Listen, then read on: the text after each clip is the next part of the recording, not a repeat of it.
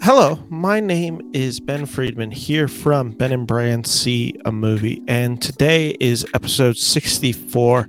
And to be honest, I didn't have a movie this week. I was trying to debate whether I just throw a movie that I had seen recently on to discuss for this one because I'm going to be doing this episode solo. And then I just decided, you know what? If I'm not going to have anyone else this week, I kind of just want to do my own thing and talk something bigger. So on the show, Ben and Bran See a Movie, we're not talking a movie today. We're talking a multitude of movies, and more specifically, we're talking a film studio. Today's episode is going to be completely centered around the film studio A24. I'm going to do the normal stuff that I do, the film historian, the hill to die on, my great debate. But yeah, I just decided, you know what, if I can do whatever I want, let's just kind of do whatever I want today. And we're going to be back to a fairly regular, normal show next week. I can announce right now, I will be having writer for The Onion, Spencer Roth Rose, on next week to talk the film Top Gun. So I'm very excited about that. I'm doing a few other things coming up. I have a few other guests lined up, and Branson will be on the show soon enough. And yeah, but I just wanted to give that update. That's what's going on. That's the plan. And we're just going to dive in. So welcome to Ben and Bran See a Movie, the show where we talk movies.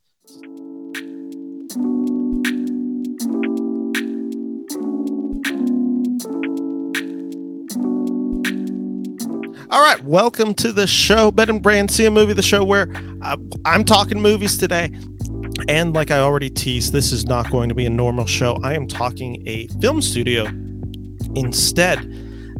Just because, you know, I wanted to. They have a new film coming out this week called Men, which is directed by Alex Garland, who has previously done the films Annihilation and Ex Machina. And yeah, I was just excited to be seeing this film. I'm seeing that this week, so I'm very excited for that.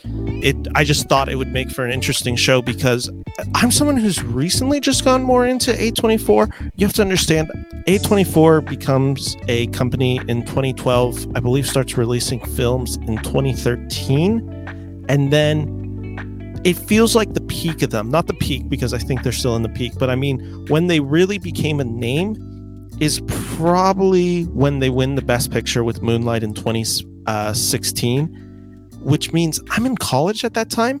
I'm in college from 2016 to 2020. So a lot of the bigger projects that A24 made that they're kind of known for, I wasn't really watching as many movies because I was in college at that time. So there's a bunch of their works that I have missed. Now I've caught up a great deal. I've only seen 13 A24 movies. So when I'm talking about the top 10 films of A24, it's a list that doesn't encompass nearly enough to really be a comprehensive thing, but I'm fine with the 10 movies I chose. I think these 10 movies are very popular movies. People love these movies. So I'm not worried about the content of it, but I am just letting you know there's going to be movies off this list. For instance, like Moonlight, which I still haven't seen. I tried watching it last night, could not find it on streaming, or other movies, even like The Lobster, that just I haven't gotten the chance to see yet.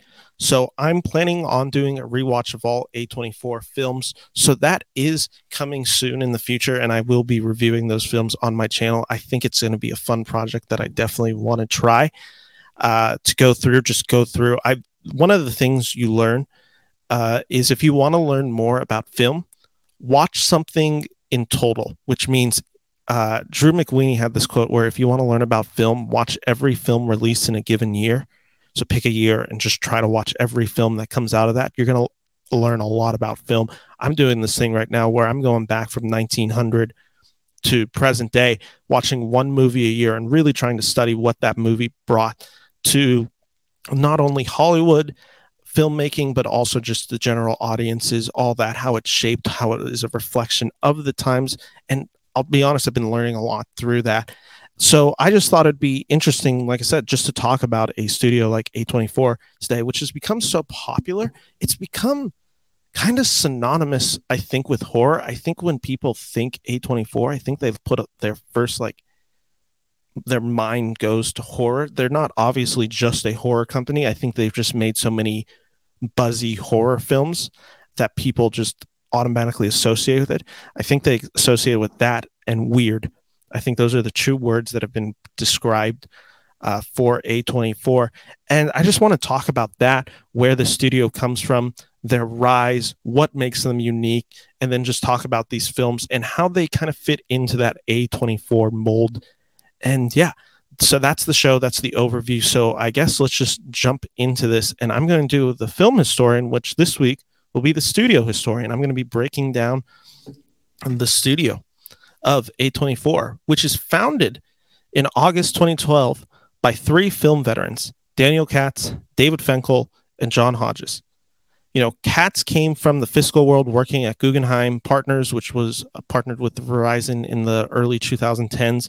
Finkel was the president and partner of Oscilloscope, which was an independent film company. And John Hodges was head of production with Big Beach, a studio best known for their indie comedy dramas, most famously Little Miss Sunshine. So it's really key to understand this point because two of these guys came from independent cinema and the other one came from financing, which kind of shows how I think it shows a really important trend right there, right away, is that it's independent cinema funded with a more than independent budget, which means that there's maybe more allotted money towards the filmmakers making these films. And I think that's exemplified by the three guys running it. The guy who's fiscally responsible or just fiscally aware, and two independent filmmaker studios guys. At first, A24 was merely the distributor, never the creator. They were buying up films, but they were never actually making their own films.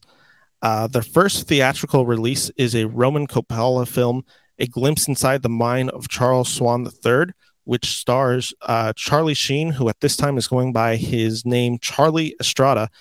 Do recall that at this time, Sheen had just had his kind of public meltdown, so he makes this film. I remember this film coming out. It got horrible reviews, very disliked by the general public, very much mocked, but this is where they get their start.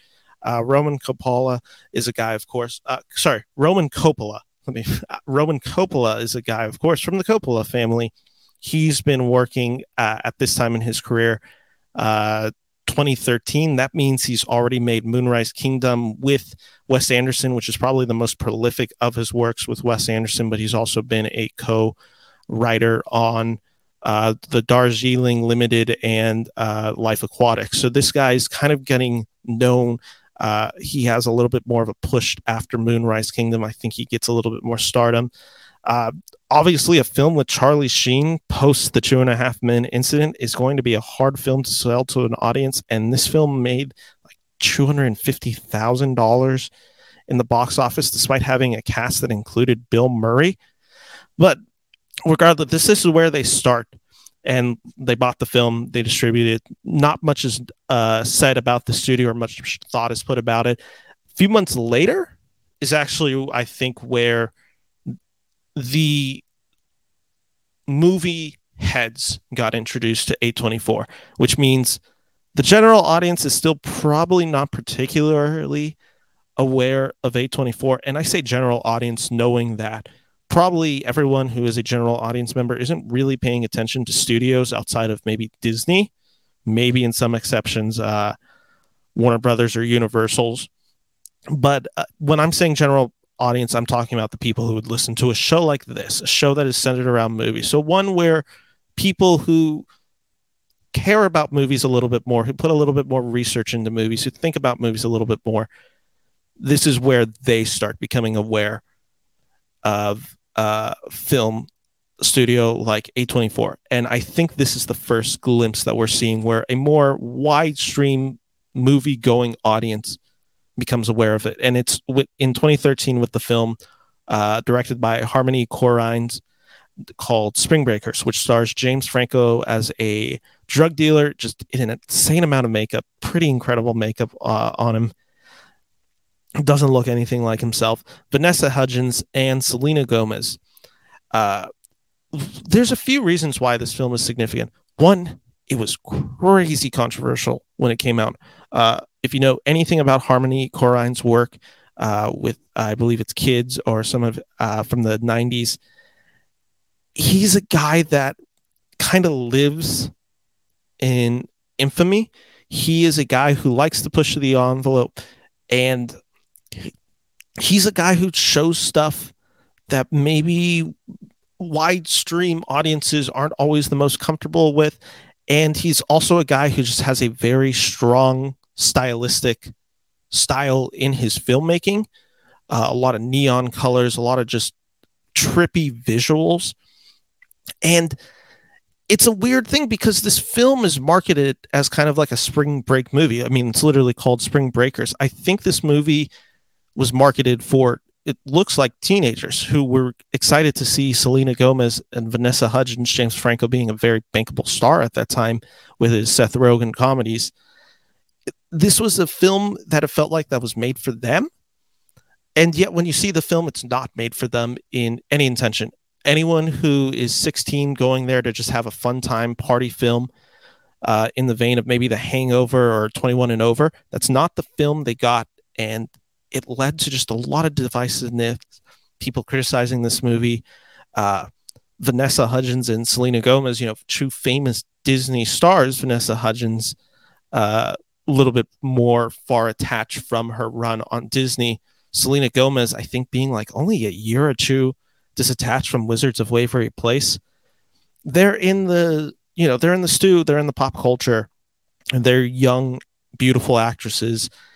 The film's advertising them in bikinis. Selena Gomez is not even in the film for particularly long. She kind of disappears, I think, not even halfway through. So it's just this weird thing of audience expectation versus what the film was.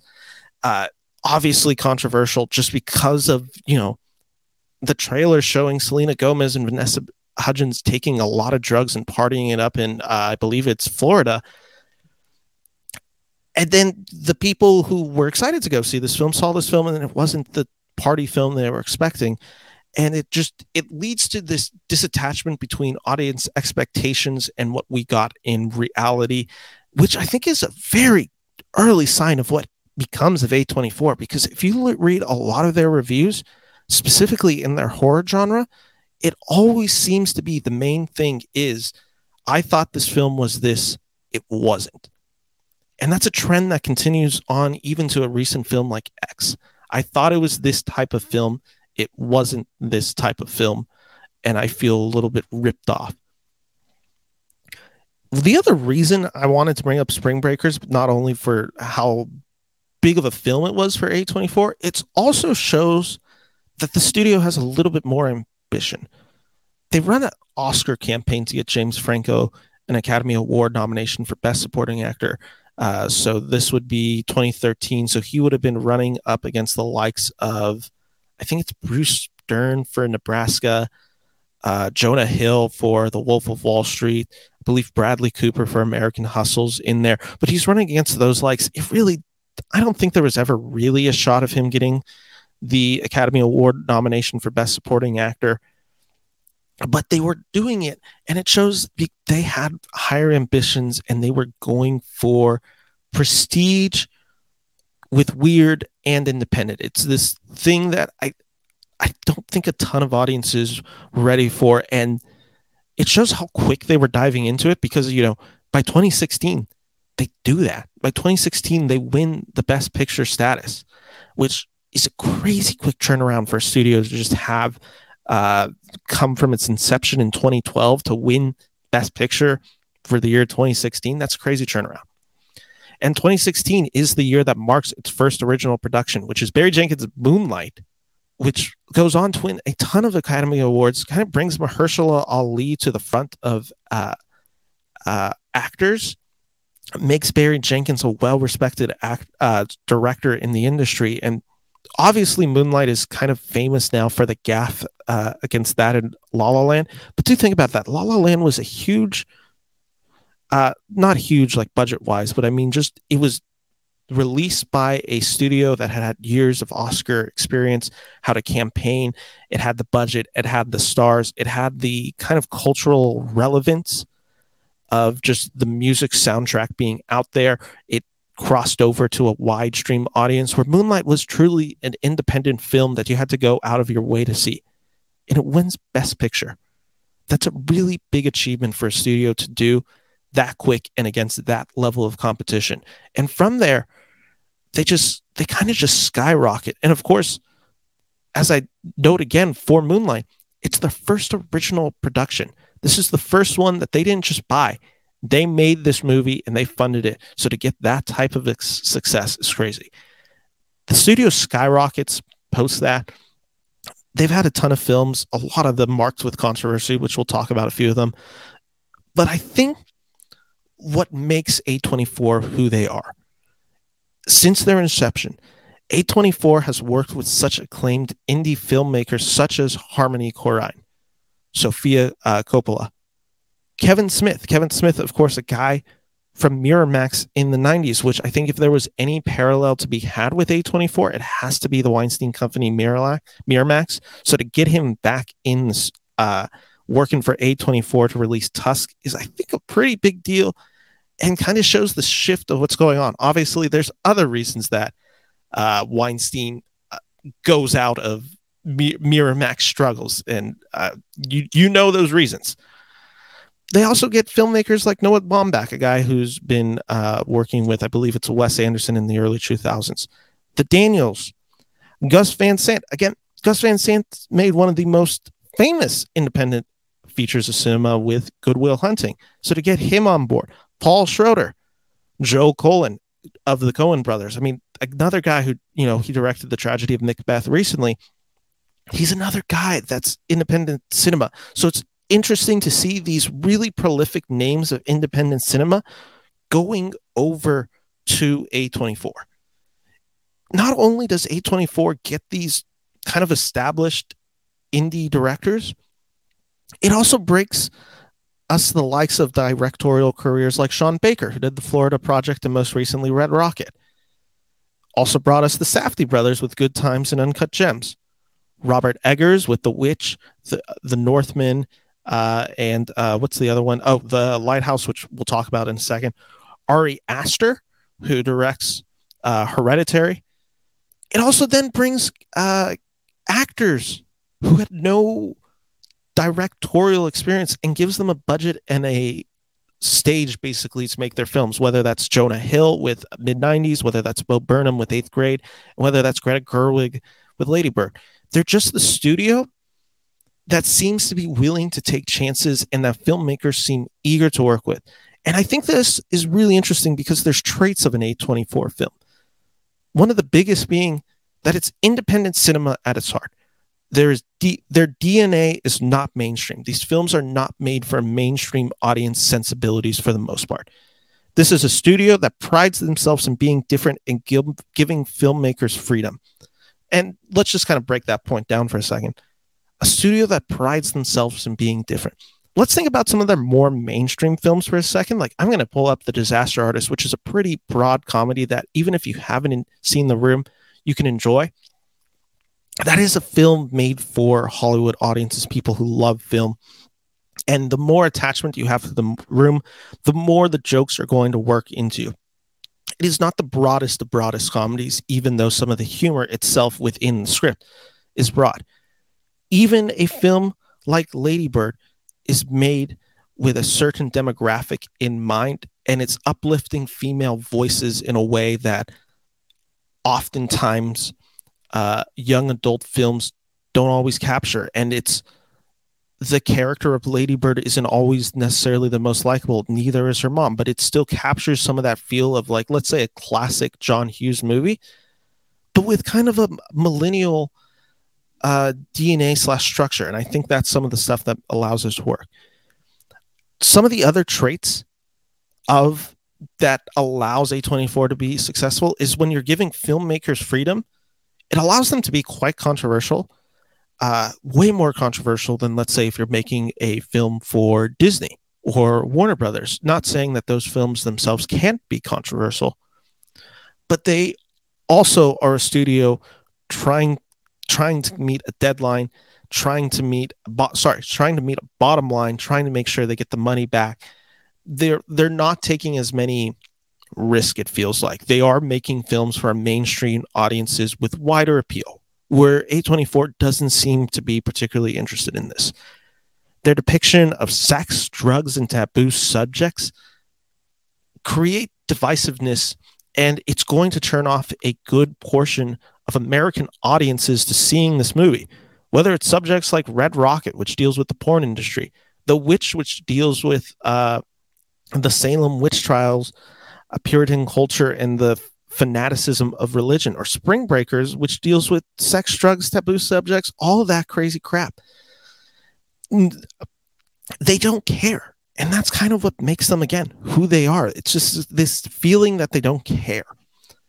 It's a level of freedom that you're allowed to get away with that you're not really allowed to do with in any other kind of mainstream studio success. Because while A24 is independent, they are a studio with a proven track record of success in the fact that they win an Oscar. They've won multiple Oscars. They've gotten some of the biggest stars to be in their movies. This is not just this $1 million company that you can kind of do your thing and it's not going to have an audience. There's an audience built into A24, and there's going to be a level of respect within film-going audiences and Hollywood itself.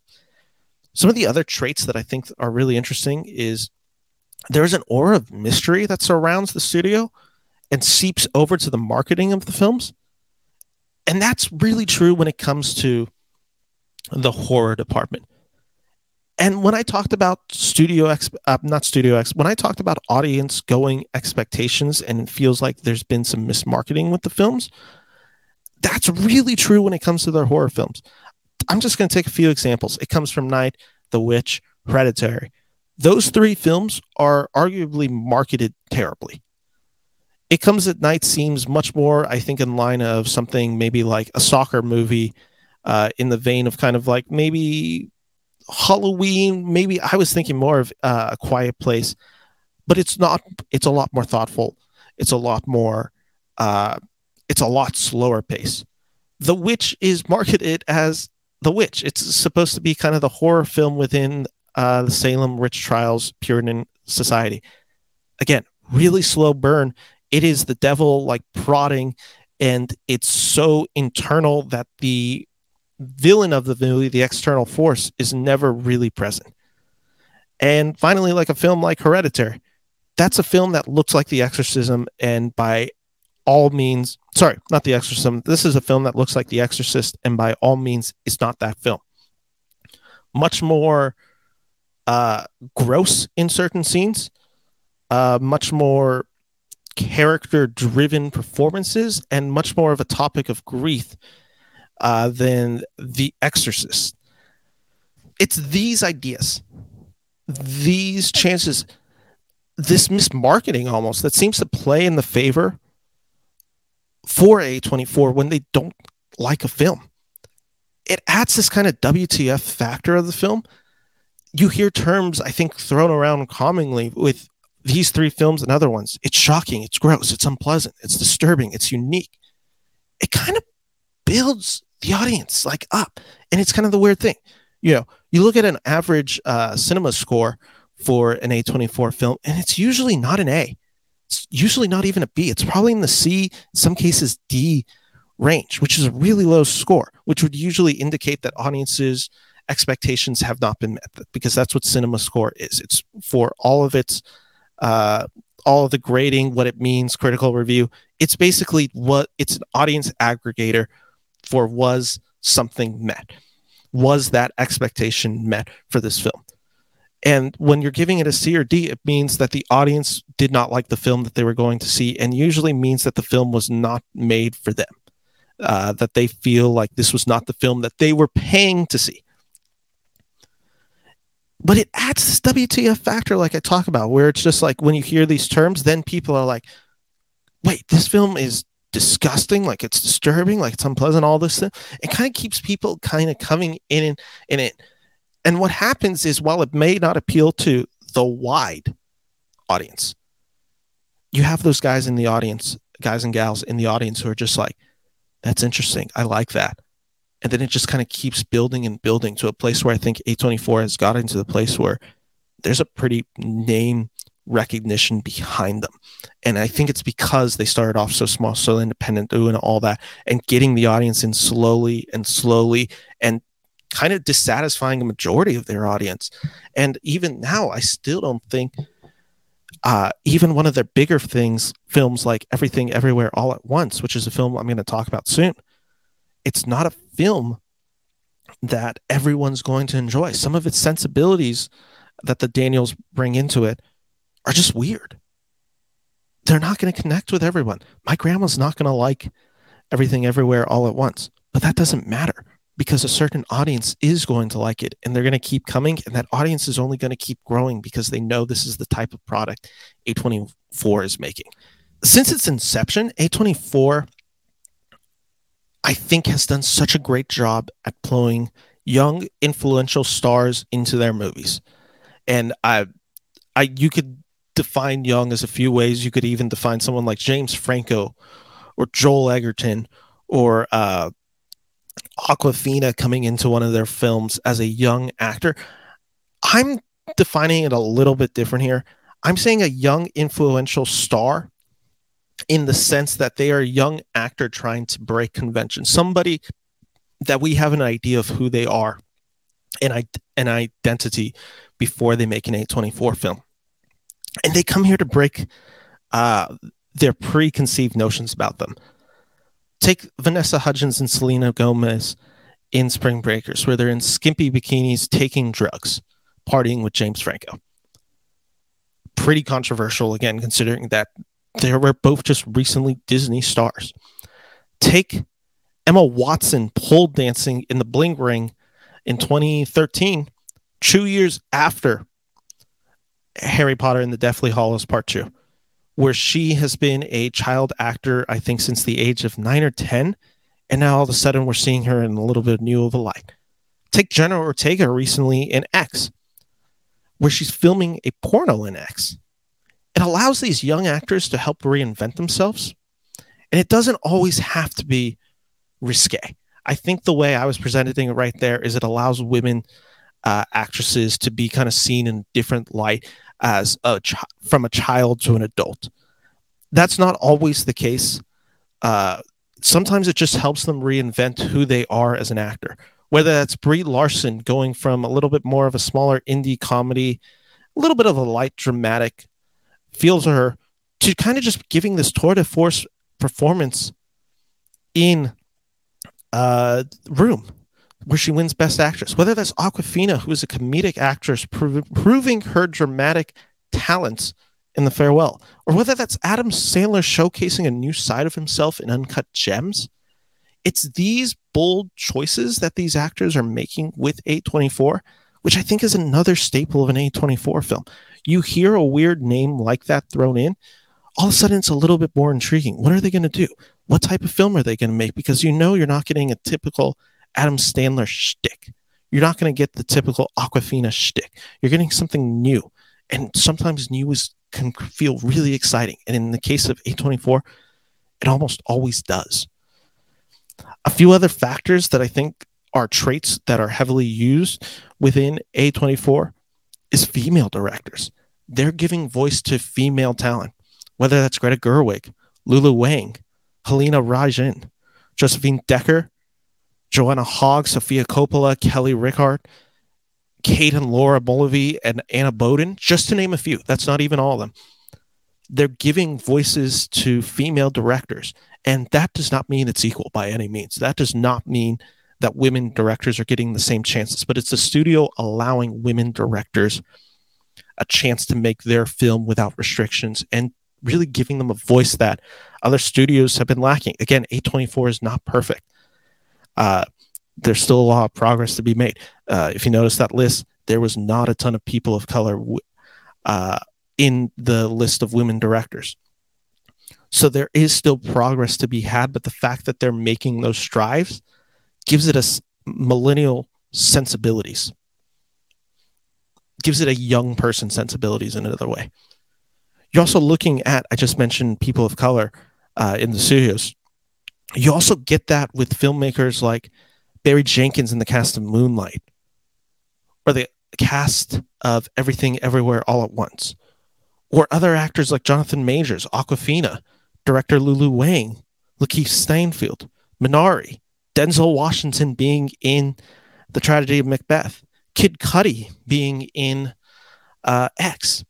They're giving these actors chances and roles that typically haven't been there, especially in independent cinema. Independent cinema has given great voices to a diverse and a multitude of directors, and yet it's also still lacks. And it feels like A24 is trying to do that. Now, let me say that with a huge asterisk. I think the first real film made with a cast that is not predominantly white is Moonlight, which means it took 4 years in its inception to really get there. And that list is pretty small that I just read off compared to the amount of white actors, white directors that are actually in A24. So again, it's not perfect, but I think that there's an conscious effort being placed to make sure that a studio like this is trying to incorporate diverse voices. And I think audiences respond to that. We see that this is a trend. Anyone who tells you that diversity, forced diversity, whatever you want to call that, whatever the terms they want to throw, is killing Hollywood, it's completely BS. All it's doing is helping Hollywood. The films that are most successful, some of the most successful films, I should say, that we've seen in the past decade have been with predominantly cast who are not white, directors who are not white. And that's a really important thing to note because it shows that there is a craving for diverse storytelling. And A24 is lending itself to do that. Again, progress is not the means, the end. Progress has to keep continuing, and you have to build on that, and you have to keep putting the effort to achieve that. But it does show, I think, the sensibilities and why audiences are responding to a studio like this in droves. And that kind of brings me to my last point. This does not mean every film is made by a young actor and director, but it does help establish A24 as the studio for younger audiences. It's kind of created a Pavlov effect where when certain members of the audience see an A24 logo, they are immediately eager/intrigued. This feels like a studio for young people's sensibilities, whether you want to say that's millennial, whether you want to say that's Gen X, whatever that may be. It feels like a studio that is trying to be for young audiences. This is not a studio that feels like it's concerned about getting, let's say, my grandma, my mom in the films, but rather is a studio really concerned about getting young people in and letting the word of mouth build there through social media. They've been a company that has really relied on social media to build buzz for their movies. And it's very clearly that it's intentional. And for all of these things, I think this is the traits of A24. And they're like no other film studio I've seen. A24 has made themselves the brand of their movies. It's almost comparable to Miramax, though I think they may have overlapped Miramax. But again, I wasn't around in the 90s for the most part, so I don't really know what the culture around Miramax was at the time. Of course, they had the Tarantino, the Kevin Smith films. But it really feels like right now, A24 is often the selling point of the movie. They always make sure the A24 is clearly marketed in the trailers and the marketing. It's because there is going to now be an audience who's just going to come out and see every A24 film. I was talking to Chris, who was on the podcast a few weeks ago, and we were talking about the newest release film, Men and Bodies, Bodies, Bodies. Both of these films coming out this summer. He also brought up Marcel, the Shell movie. I can't remember the full title of that. And when we were doing our top 10 most anticipated movies of the summer, I believe we both had a minimum of 2 A24 films. I think he might have even had 3. And he kind of said the phrase where it's just like, A24 doesn't really miss for me. I'm eager to see all their movies. He's the type of audience member that A24 is trying to get. The audience that just keeps coming back and back for these movies, and that he's the guy, telling all his friends about it, talking about it on social media, coming on my show and talking about it, all of that. That's the type of audience that they want. the people who are just going to keep seeing their films because they like the films that they're making and the style that they make it, and really do think no other studio makes it like A24. So with that all said, those are the traits, characteristics, and history of A24. And that's kind of also just kind of encompasses my hill to die on. They're a studio like no other, giving voices to people who typically haven't gotten voices, or making sure that a film is made with a younger audience in sense. And it seems like they are making films for college age students plus, so kind of that 20 to 35 range. It feels like that's really a target demographic that they're making. Again, that's not the rule. That's not the hard line rule. My grandma enjoyed Lady Bird.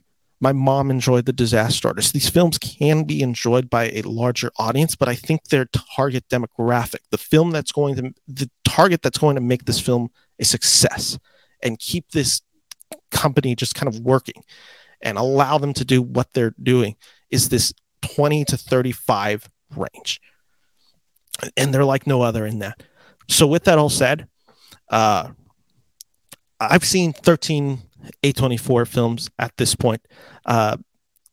Maybe I missed Chew that should have been on the list, but from everything that I found, that there were 13 films that I had already seen, and I'm going to rank my 10 favorite of them, and then I'll mention which ones I didn't put on this list. I'll just mention those now. I did not have Hereditary on this list. I just saw it yesterday with Chris, actually. And it was a film that I found unsettling for sure. I also thought it went a little too overboard.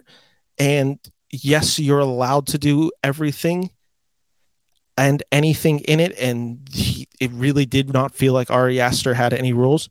That also did not mean, as an audience member, it made for a pleasant viewing experience for me, which is kind of how I felt about the film. Really impressively made directorial debut from Ari Aster. Really amazing, just horror imagery. Not a film that I ever need to rewatch. Not a film that I ever want to revisit. And not a film that I connected with. And just it was an unpleasant experience all around. That is not necessarily a criticism of the film. It just means that film was not for me. I would still give it a positive review, but it's just a film not for me. I did not include The Tragedy of Macbeth. I reviewed that film in 2021, so if you want to go back, you can hear it. Essentially, it's Shakespeare. I get the appeal of it. Did not connect with me.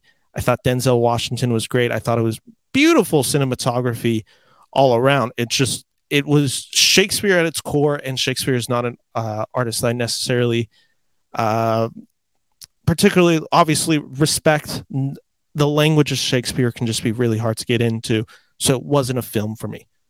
The last film that I saw that will not be on this list, and this one's going to be a controversial one because I know some people really love this film, I did not include The Green Knight.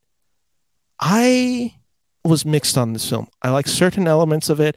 It is another film by David Lowery where it's just, you have to know some stuff about the film before you go in. I felt like you really need to know some of the story of the knight, the fact that he's being tempted and all that, to really understand. It's based on a poem, and I think after reading the poem, reading about it after the film, I liked it a little bit more, but it was still, I thought the pacing was a little off. I thought it was a little slow. The visuals were really good. It looked really stunning to look at. I thought Dev Patel was a really good actor in the leading role. I just think it was a little bit just too caged away, in the sense that I had trouble connecting with the film, and I felt like I was at distance with the film, where I just couldn't fully connect with it or enjoy it because it was a little confusing at times. So I got lost really easily. So I would then go back thinking like, wait, what just happened in that scene? And then I'd kind of lose track of what was going on in the current scene. So that's why those three did not make it into my top 10. With that all said, let's just kind of jump in to my top 10, which I'm just trying to pull the page right here. There we go. Coming in at number 10 for me is the film Lady Bird. Now, I am a Sacramento native. I am based in Sacramento. I've grown up in Sacramento my whole life, so this movie was, of course, a big deal for Sacramento in 2017. It's talked about by all my friends. I know the house where the she always walks by and envies it. Saoirse Ronan's character walks by and envies it, I should say. I know a lot of the settings. I recognize the thrift store.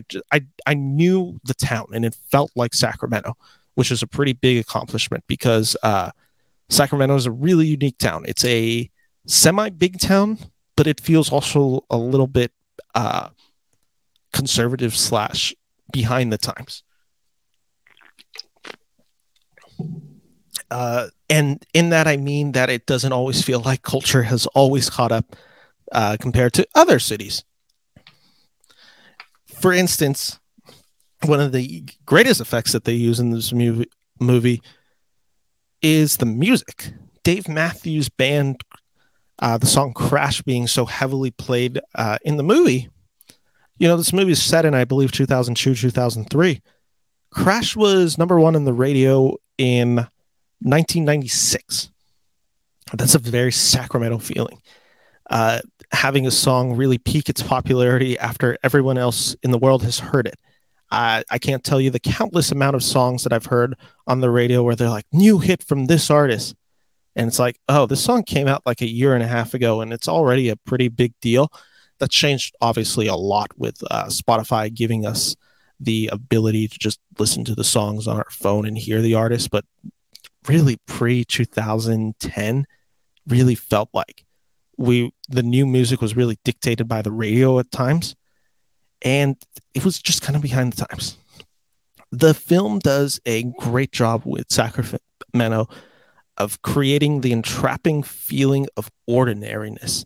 Sacramento is a pretty ordinary town, and in some ways that kind of makes it feel you're trapped. There's nowhere to go except the life that you've known, and it leads some people to leave it and never look back, and it also leads people like me to just kind of can't imagine living in another city besides Sacramento.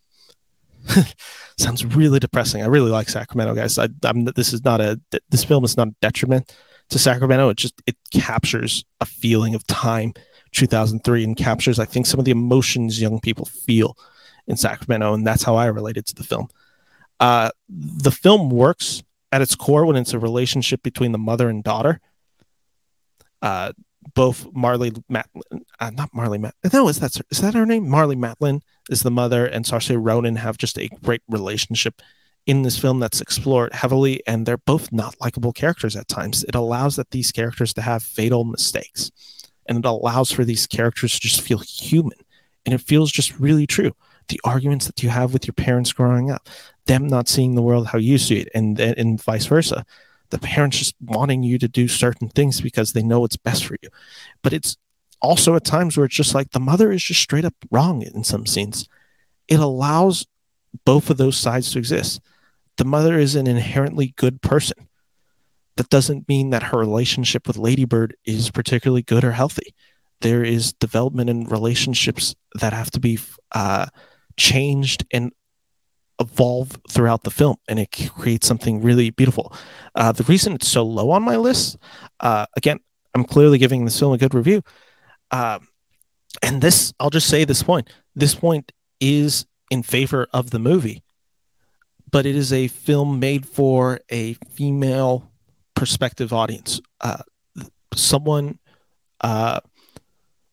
female watching this movie is going to relate to this film a lot more than I am going to relate. I don't have some of those female experiences, obviously, because I am a male.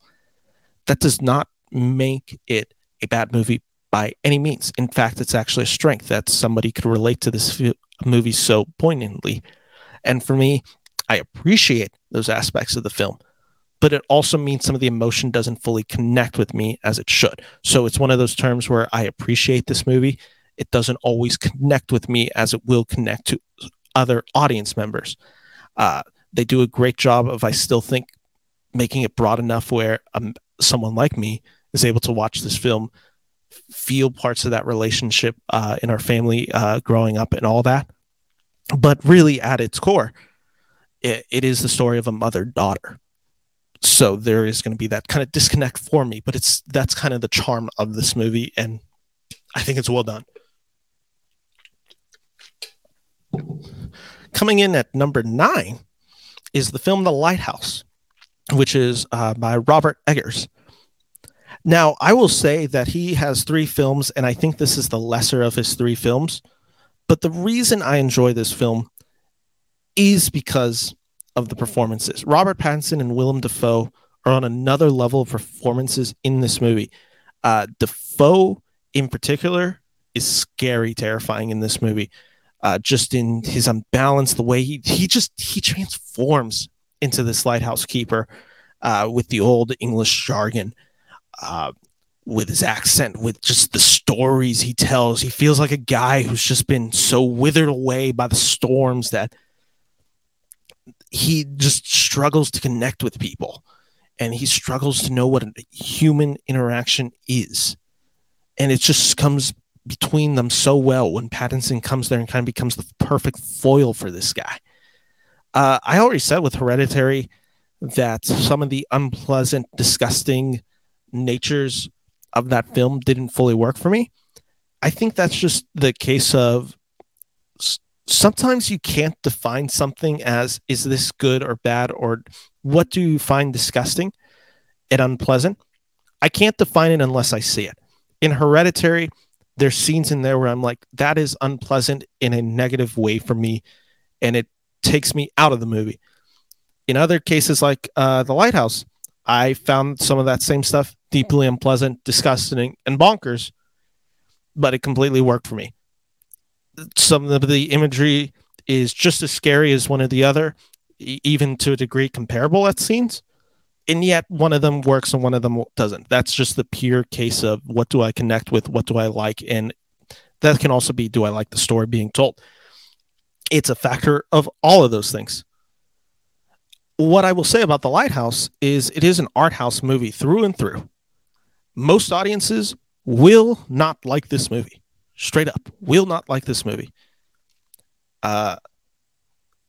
I respect the craft of this movie immensely. The cinematography, the score, the performances, the lighting of this movie are just incredible. There's stills in this movie that I will never be able to get out of my head. Willem Dafoe standing over Pattinson, if you've seen the movie, you know exactly the scene I'm talking about, is an image that will be burned in my head for the rest of my life. And like I said, I like this exploration of these two characters of where it goes. Does it go really weird? Yeah, it really does. Most audiences are going to hate this film, and I don't even particularly love this film. I respect the hell out of this film, though, so I'm giving it a positive review for that, and it makes number 9 just for the daringness of this film. I've never seen a film quite like this, and honestly, Willem Dafoe just carries the hell out of this movie, as does Pattinson. Just, again, an excellent exploration of these two characters, and it's a film that explores isolation and what isolation can do to one's mental health. Coming in at number 8 is actually another Robert Eggers film, and that's The Witch. The Witch is one that I could see jumping up actually a little bit higher. I was debating putting it at 7. I have reasons for putting the film that I did at 7 higher, but I think the thing about The Witch is, I just saw it yesterday with Chris. It's a movie like The Northman, where it's almost impenetrable at times. It's a film where Eggers just expects a lot of his audience, especially that they have some knowledge of history and understanding of Puritan culture. The more you know, the better you're going to like this film. Luckily, as someone who studied Puritan society, because again, I was a history major in film, and I spent one class that was basically dedicated to American Revolution, American society. So I learned a lot about the Puritans. So that did work for me. So some of those scenes where it's just like, I don't get what's going on, I got what was going on. I knew exactly what they were trying to do. The Witch is a slow burn, and it feels really slow at times. It takes a while for the true, like, I guess, horror aspects of this film to kick in. But when they do, I thought they kicked in such a great way. Do be warned, and people who've seen this film know what I'm talking about. This is not a typical horror film by any means. It is one where I think you watch this film and you think it's going to be a witch kind of going around causing chaos. It kind of is, but it's not really. Uh, this is a really clear depiction of what the devil does in, according to Puritans' laws in society, where the devil doesn't necessarily like show himself, but he's prodding the fire.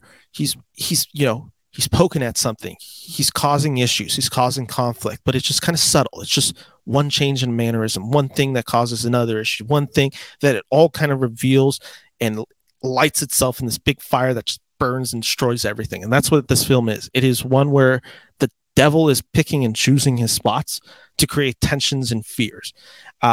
So while nothing happens in the film, once something happens in the film, everything happens. And that's the best way to describe this film. I really don't want to give away the ending for this film because I don't think enough people have seen this film. But yeah, it does such a great job of that. And also I can just say, as a believer myself in Christianity, what they do really well is this kind of over the top fear of hell dictating your life, where the idea of sin and all of that coming into your life, it dictates how you choose. And then when something happens, it leads you kind of awry, which is not a particularly Christian concept. The concept of fear of God is very different from a fear of hell.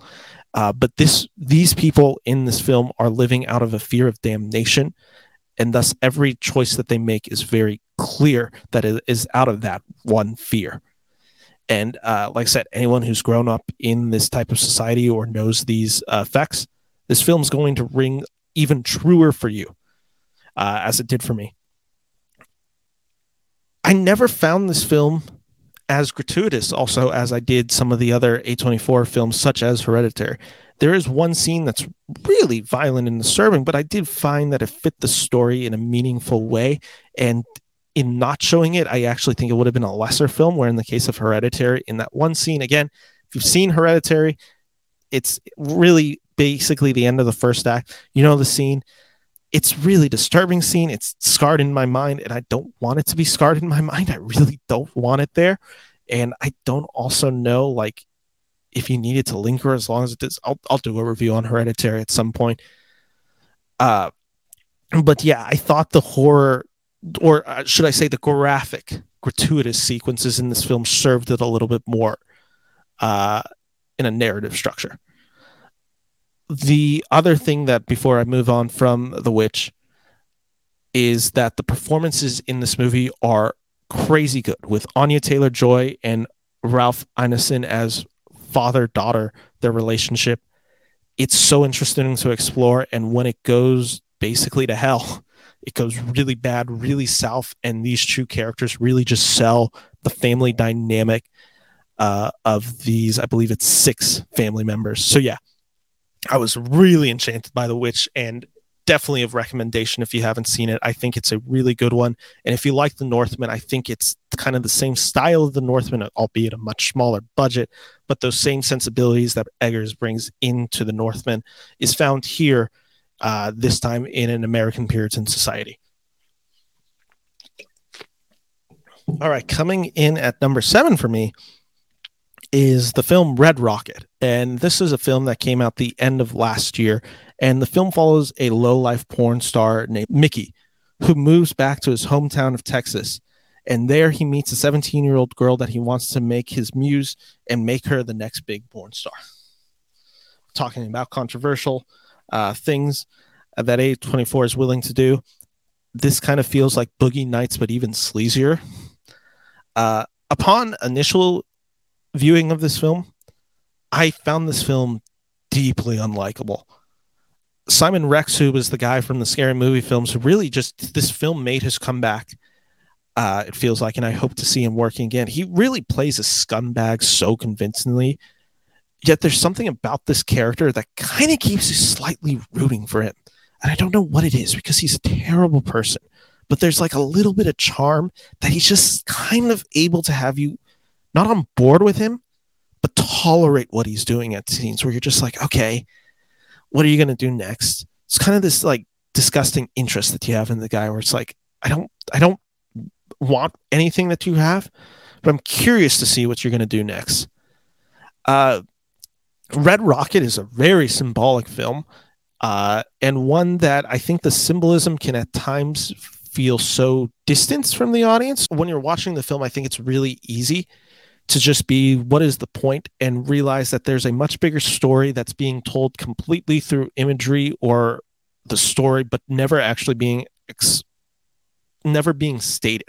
For instance, and spoiler alert, there's the scene where Simon Rex's character causes a huge car crash. It's kind of the big reveal at the end of the second act. And it's kind of the perfect metaphor for this character, where he's not at fault for the crash, but he's so manipulating of the person that is in charge of the crash that it kind of feels like, despite him not being the guy who did it, he influenced that car crash, and he has such a grip on everyone that it feels like he is a vehicle for their action. So while he's not at fault for this crash, technically speaking, it feels like he was the reason this accident happened.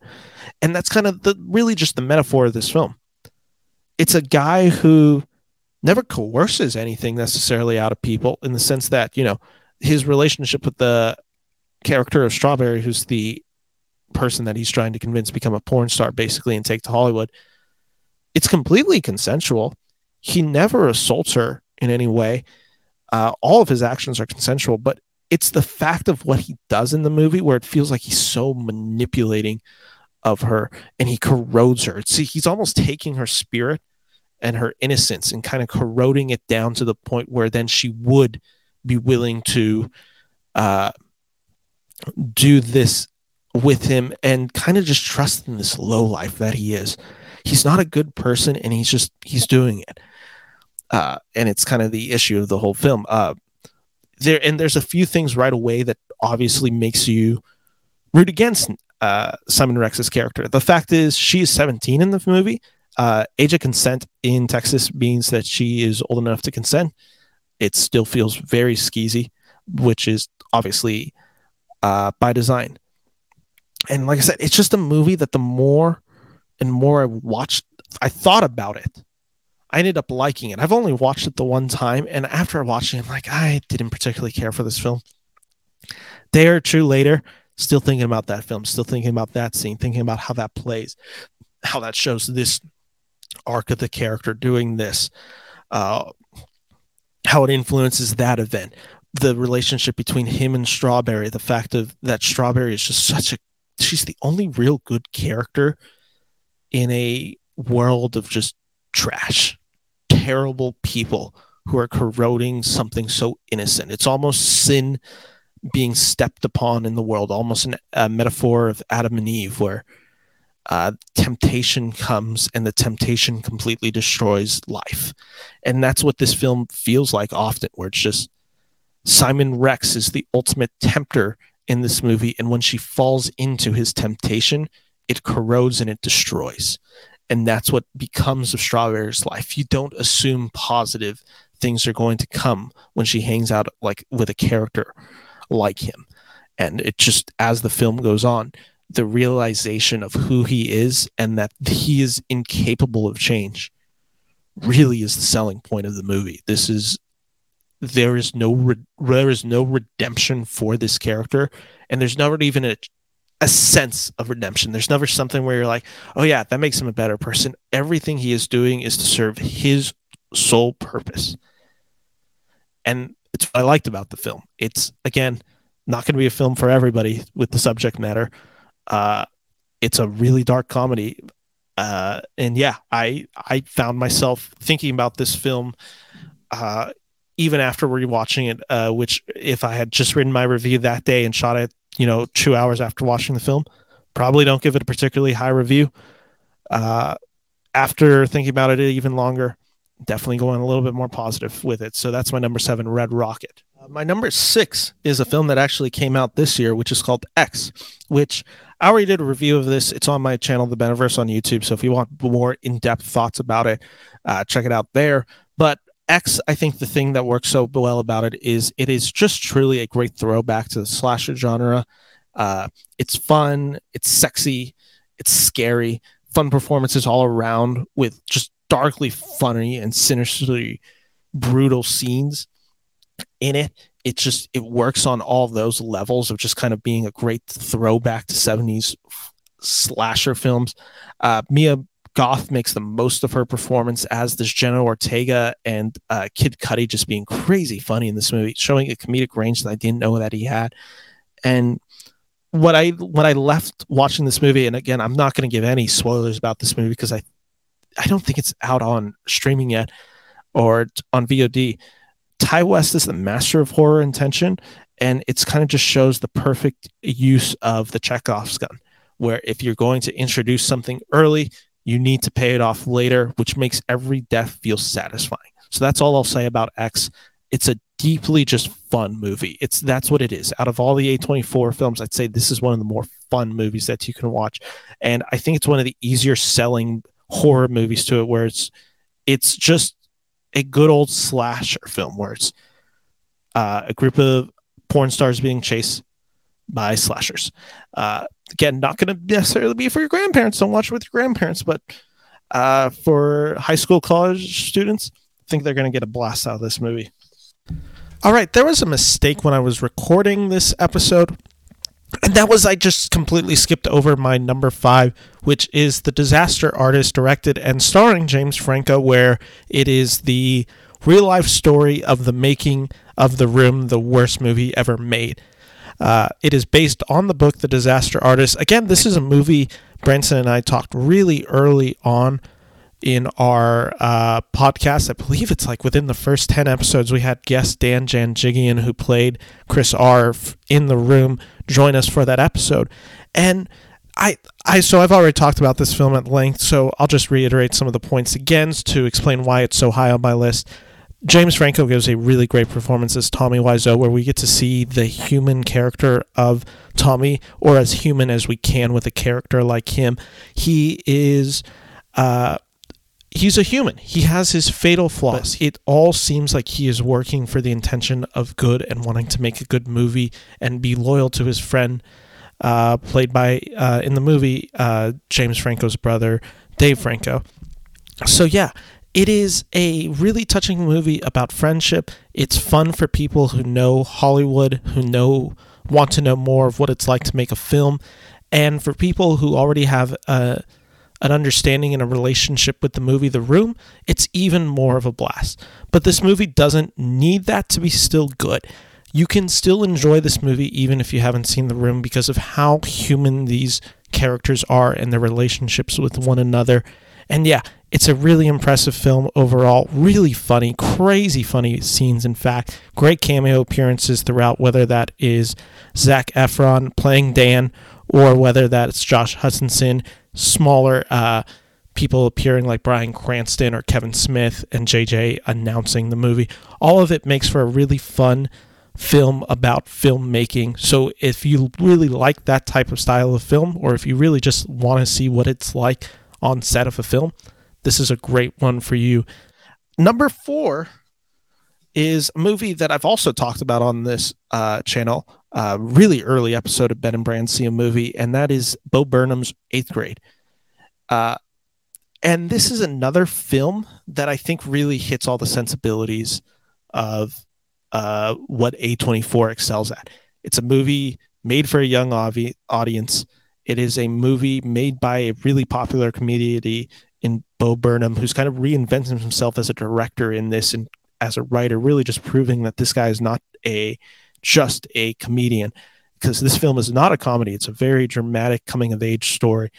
What I like about this film is, one, of course, the amazing directorial debut from Bo Burnham. Bo Burnham does some really just amazing work in this film. This film feels so intimate, and the performances just feel so natural. It's a film that's just so cringy that it's its best strength. Bo Burnham just delivers the experience of 8th grade, of middle school, so well, and just the uncomfortability of puberty. It also just it shows a little bit more in him, where there's sequences of tension. One in particular, and spoiler alert, there's one in particular that happens in a car where you think that the main girl, played by Icey Fisher, she's going to get assaulted. it doesn't come to fruition, but it's a deeply unsettling scene. It's really uncomfortable. You're left in a place of just like kind of just fear and just disgust after this scene. And it's again one of those things where everyone who's grown up knows some of these feelings, but in that scene in particular, uh, women are going to recognize that feeling more than guys do. And it's the sad reality, but it's also just a discussion being had within the film, and one that I think then transcended into further pop culture, because remember, this film comes out in 2018, a few months after Me Too. So it's kind of the first like real time we have to grapple with what it looks like post the Me Too. I don't want to say post the Me Too movement, but kind of post the reveal of people like Kevin Spacey. Like, obviously we knew Harvey Weinstein, but what happens with James Franco, the accusations made with Dustin Hoffman, it kind of just brings these things forward. And this scene really just makes you confront it and realize the largeness of the situation, how present it is in for young women, specifically women in general, but in this case, how prevalent it is with minors. And it's a really shocking, uncomfortable scene, and it just makes for it's kind of the critical scene of this film that gives the film, that kind of redefines what this film is, from a coming of age to a little bit more of a dramatic take on it. I really liked what Bo Burnham does. Again, really brief thoughts. If you want to check out my 8th grade review with Branson on Ben and Bran See a Movie, I think it's like episode 4 or something. We did that really early on. Number three is a movie called Everything Everywhere All at Once, which I'm sure you've heard of. It came out, I think, about a month and a half ago. And I'm not going to talk about this movie because it sounds like I'll be having a guest on to talk about this movie in the next month or two. So I don't want to really hit some of the points that I'm going to hit at that. I have my spoiler-free review of it on my YouTube channel, but I'll just hit with some of the things that I think make this film so high up on the list. It's so wholly unique and inventive. It's a film that you've never seen in all the best way possible. It's a great performance from the cast, crazy, spectacular action sequences. It's just a lot of fun to be had. But what really drives the point of this movie home and why it works so well is its human element, that it's a story between mother and daughter, which guides the whole movie and is the point of the movie. So in all that sense, I really liked what this movie was. I really liked the inventive. I thought the Daniels brothers did a great job. Michelle Yeoh is just excellent in this film. And it's a great blend of action, comedy, satire, and multiversal sci-fi fun that it's just such a genre mixing film that works spectacularly. And it's a film that when you hear some of the things that happen in the film, you're like, there's no way this worked, and yet it works to great effect. So that's my review of Everything Everywhere All at Once. For me, I'm calling it my third favorite A24 film. We're almost done. We're coming into the final two. So my next film, coming in at number 2, is the 2015 film Room, starring Brie Larson and Jacob Tremblay. And this film just hits me on an emotional level. It's the film that I've cried the most at watching. Brie Larson and Jacob Tremblay, they just rip your hearts out in a movie that follows the character of Ma, played by Larson, who's kidnapped and raped daily for 7 years, leading to her pregnancy and birth of her son, played by Jacob Tremblay. It is a movie that is as heartbreaking as it is uplifting. It shows the strength of the human spirit, especially when it's juxtaposed to the evil, this and cruelty of her captor and raper. And it's just a film that it shouldn't be a film that I rewatch often, but I end up finding myself rewatching scenes from this movie. The escape sequence in this film is just tense. You're left there and you're so scared. You care about these characters so much. And when, spoiler alert, the reunion happens between the characters of Ma finally being freed from capture, it's really beautiful. It breaks my heart every time, and it's so beautiful. And it's Brie Larson delivers a tour de force performance as Ma in the film, and it captures the story of during her imprisonment, but it also places heavy or even more emphasis on the aftermath, what it means to be a survivor, what that looks and means like, and the struggle that comes with something so traumatic happening to you, and just the fact that it's not that this character has it all together, by obviously, because of course she could never. It shows the struggle that she faces. It shows the suicidal tendencies. It shows her suicide attempt in this film, and it just, and in all of it, it just shows that that is this survivor mentality. It is the struggle that comes, and that getting through that. It just, that adversity is something so amazing and so powerful, and uh, just, it, like I said, it really captures the survivor's story, I think is what I'm trying to say, where it's a film that places just the love and attention of what it's like to then come home. And I think that's the part of the movie that's just so engrossing and beautiful, heartbreaking, yet uplifting, all of that. So Room is my number 2. And coming in at number 1, and anyone who knows me knows that this film was going to be my number 1, the Safdie brothers film Uncut Gems, starring Adam Sandler. I love this film. There's not a day that goes by where I don't think about Adam Sandler in this film. That's probably an over-exaggeration, but also slightly true. Sandler gives the performance of a lifetime as Howard Ratner. I would honestly put this up there as, if you had to look up 25 best performances ever given by an actor, I don't know how you don't put Sandler in this film. What he does is truly spectacular in this film. This is a film that follows just a degenerate gambler who just keeps going down the hole and trying to make bigger bets that all just leads to something. And there might be some spoilers in this, so if you haven't seen Uncut Gems, please skip this section, because I don't want to spoil some of the surprises for this movie.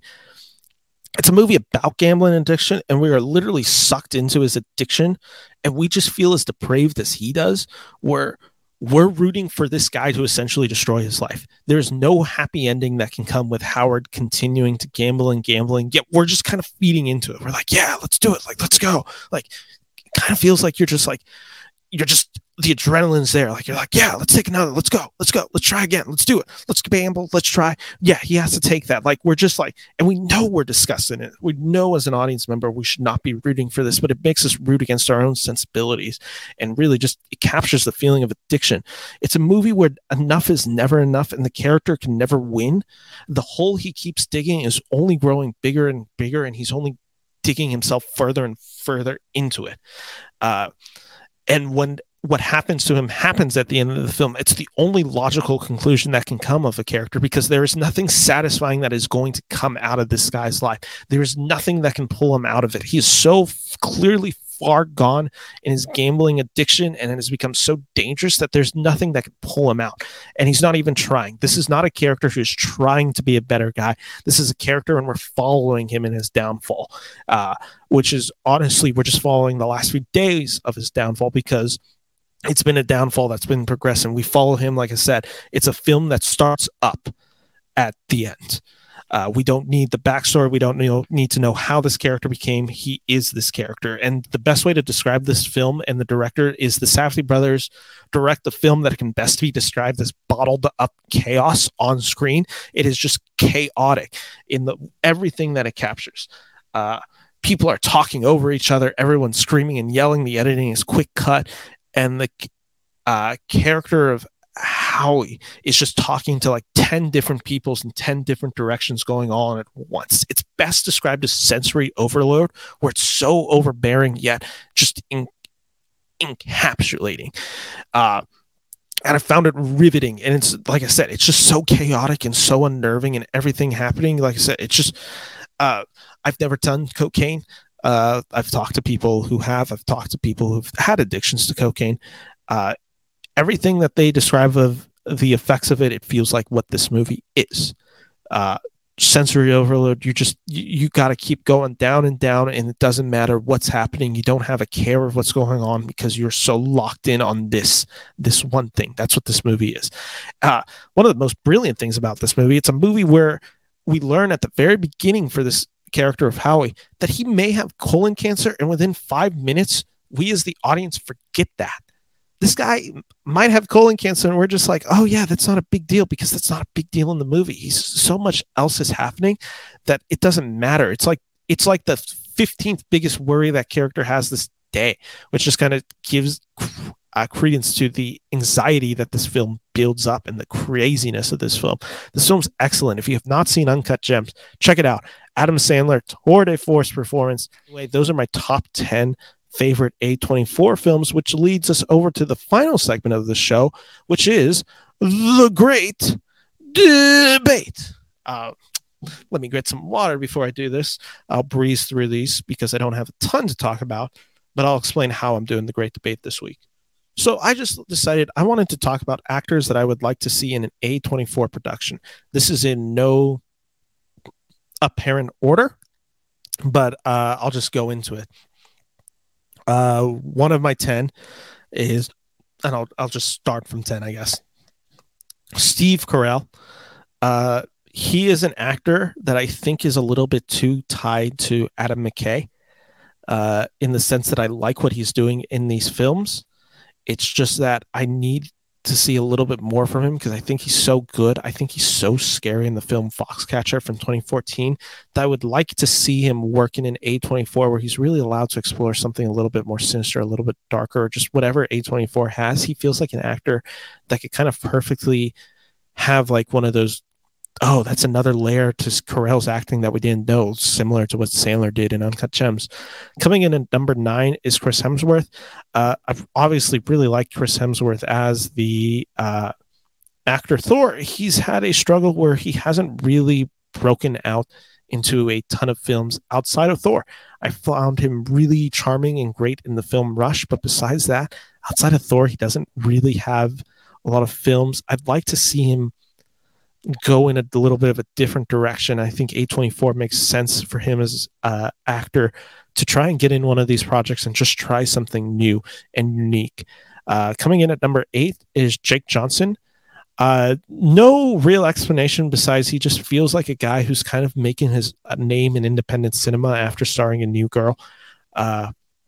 He's a guy who just was in the film last year, Ride the Eagle, which was a very small budget film, but it's just like, if that's the type of films that he's interested in making, I think that co-aligns well with the values of A24. So I think Jake Johnson would make a lot of sense.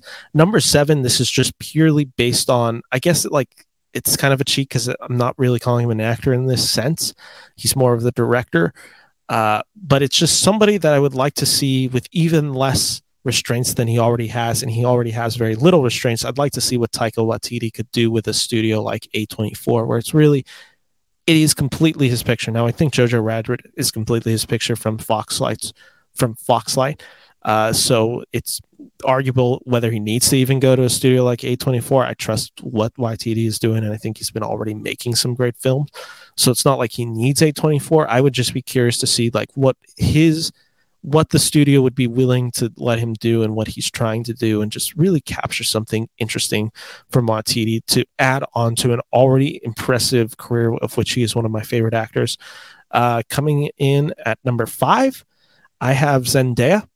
I think Zendaya is doing everything basically right as a young actress already. I think she, working in projects bigger like Spider-Man, but then also making her name known in a little bit more art house blockbuster films like Dune, but then also being in films like Malcolm and Marie.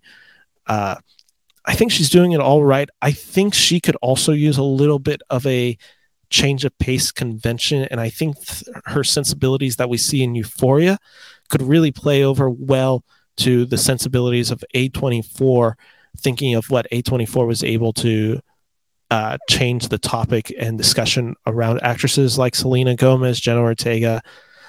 So I'd like to see her in one of these styles of movies. Again, not necessarily someone who needs to work with this studio, but I think could definitely be well due to make a great film with A24, and one that it feels like is going to happen relatively soon. Coming in at number, I believe it's 5 for me, is Robert Downey Jr. This is a guy who, of course, is the biggest actor probably alive right now, just solely based on his performance as Tony Stark in the MCU. He's also a guy that outside of the MCU from 2008 to 2000, he ends the MCU in 2019. He hasn't had a ton of really big films. He's had Tropic Thunder, which came out the same time as Iron Man. He had the Sherlock Holmes films, which were fun blockbusters. But besides that, like his own independent film, The Judge, didn't particularly work out. I liked that film and I thought he gave a really good performance, but it just really didn't capture the audiences like I think they were wanting. Now, he's a hard one because I know he and his wife have their own production company. So going over to a studio like A24 to make an independent film might seem like counterproductive for him with his own studio.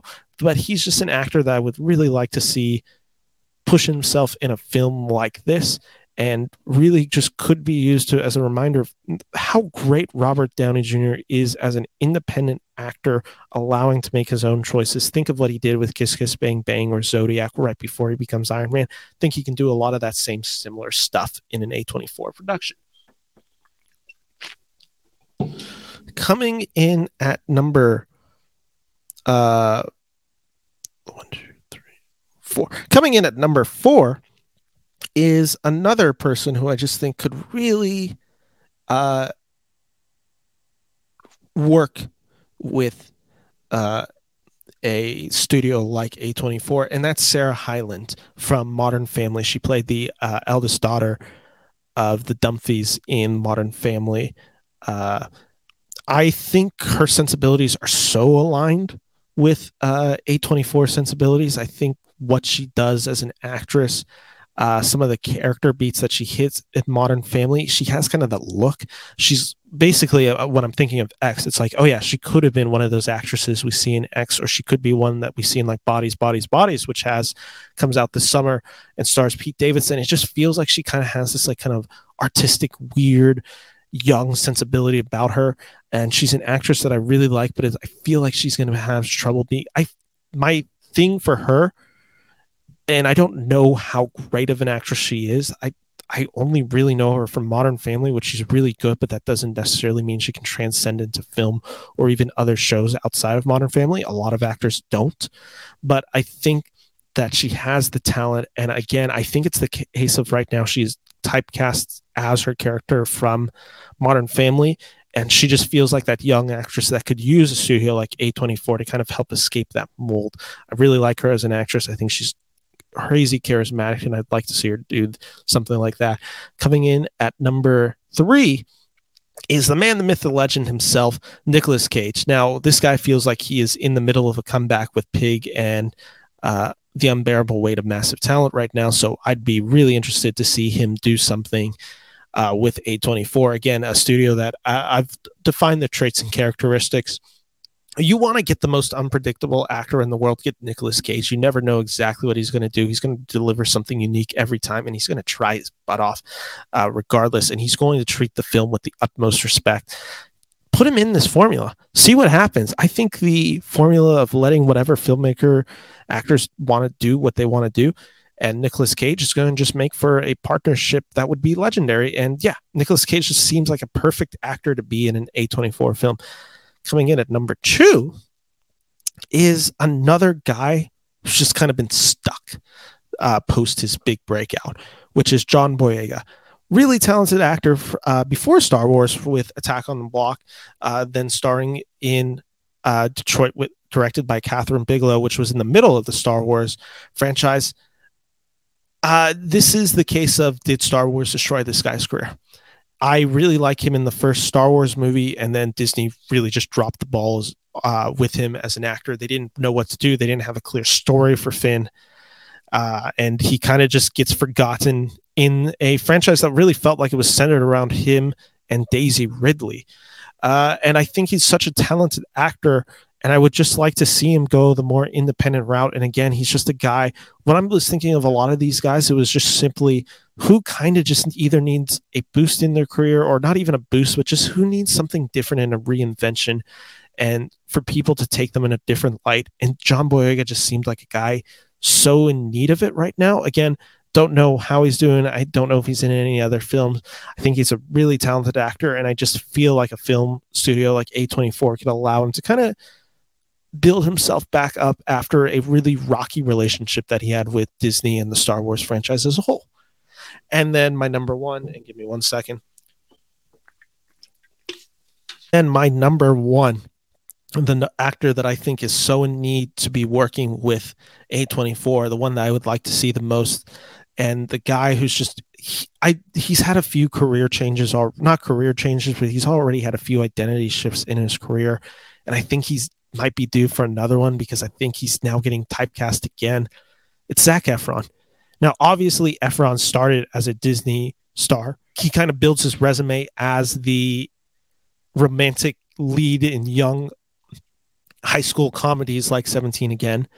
Of course, then starring in three High School Musical films in total. Then he kind of gets a reinvention when he stars as the frat guy in Seth Rogen's Neighbors. Alongside Seth Rogen, he gets a lot more frat look. He gets to be a little bit more raunchy, really gets to showcase his talents as a comedic actor. And I thought that was the route that we were going to see him go. And that was the route we did see him go largely with films like Baywatch. Of course, Baywatch then was a huge flop and wasn't particularly funny. And there was just other films like that. Then he tries to reinvent himself a little bit as a dramatic actor with the Ted Bundy film, which was a passion project for him, which didn't also fully work. And he was stuck. And it feels like he's stuck. Now, he's had successful films in that range, of course, The Greatest Showman being one. But again, that really played to, it felt like more of his high school musical sensibilities. And it just feels like this is a guy who wants to make interesting films, whether it's that DJ movie he did in 2015, which I'm blanking on the name of it right now, While We Were Young, I think, or something like that, something along those lines. Or whether it's just, like I said, he's had a few roles, and I guess technically I'm cheating because he has starred in an A24 film, not starred, but he was the character of Chris R. / Dan Janjigian from The Room, which he then played in The Disaster Artist. So he was technically that actor. That's such a minor cameo role that I don't really consider it him working with A24. But yeah, he's a guy that I just think is in need of just kind of another career and reinvention, because I think he's just so typecast right now, and I think the guy's actually pretty immensely talented, and I want to see this guy keep working, and I don't want this to kind of just become another faded away guy. He has the looks, he has the comedy, he has the dramatic chops, he has a little bit more of a scary, intense personality that we saw in that Ted Bundy film. Even though it didn't fully work, I think we saw some of those characteristics that just make for what could be a really great special actor, and I want to see him. I think the danger of him is he feels like a guy that could then be typecast really easily in like a superhero film that doesn't fully work. Kind of what Channing Tatum had the issue of recently before he had kind of his career come back this year. Just a guy where it's like, these are the films he makes. Channing Tatum then gets stuck with Gambit, which doesn't go off the ground, never goes anywhere. And I just don't want that being what happens to Zac Efron. Basically, I don't want him being in a Sony Extended Universe Spider-Man movie. I want him doing something more interesting than that. And yeah, I think A24 would be a great direction for his career to go. So with that all said, those are the 10 actors that I would like to see work with A24. So thank you all for listening. That is my show on A24 as a studio, my favorite films from them and the actors. And again, what just makes A24 such an interesting company. I will be seeing their film Men sometime this week, which means I'll have a review out for that soon. And again, next week for Ben and Bran See a Movie, I am joined by Spencer Roth-Rose from The Onion and from a very funny podcast called Blackout Dates, which is a satire on the company MoviePass, which if you were a movie fan between 2017 to 2018, you know what MoviePass is. But yeah, with that all said, guys, check it out. It's going to be a really great episode. He's a really funny, talented guy, so I'm really excited to be talking Top Gun with him in anticipation for Top Gun Maverick. So guys, thank you for checking out Ben and Bran See a Movie this week. This is episode 64. My name is Ben Friedman. Take care. Bye-bye.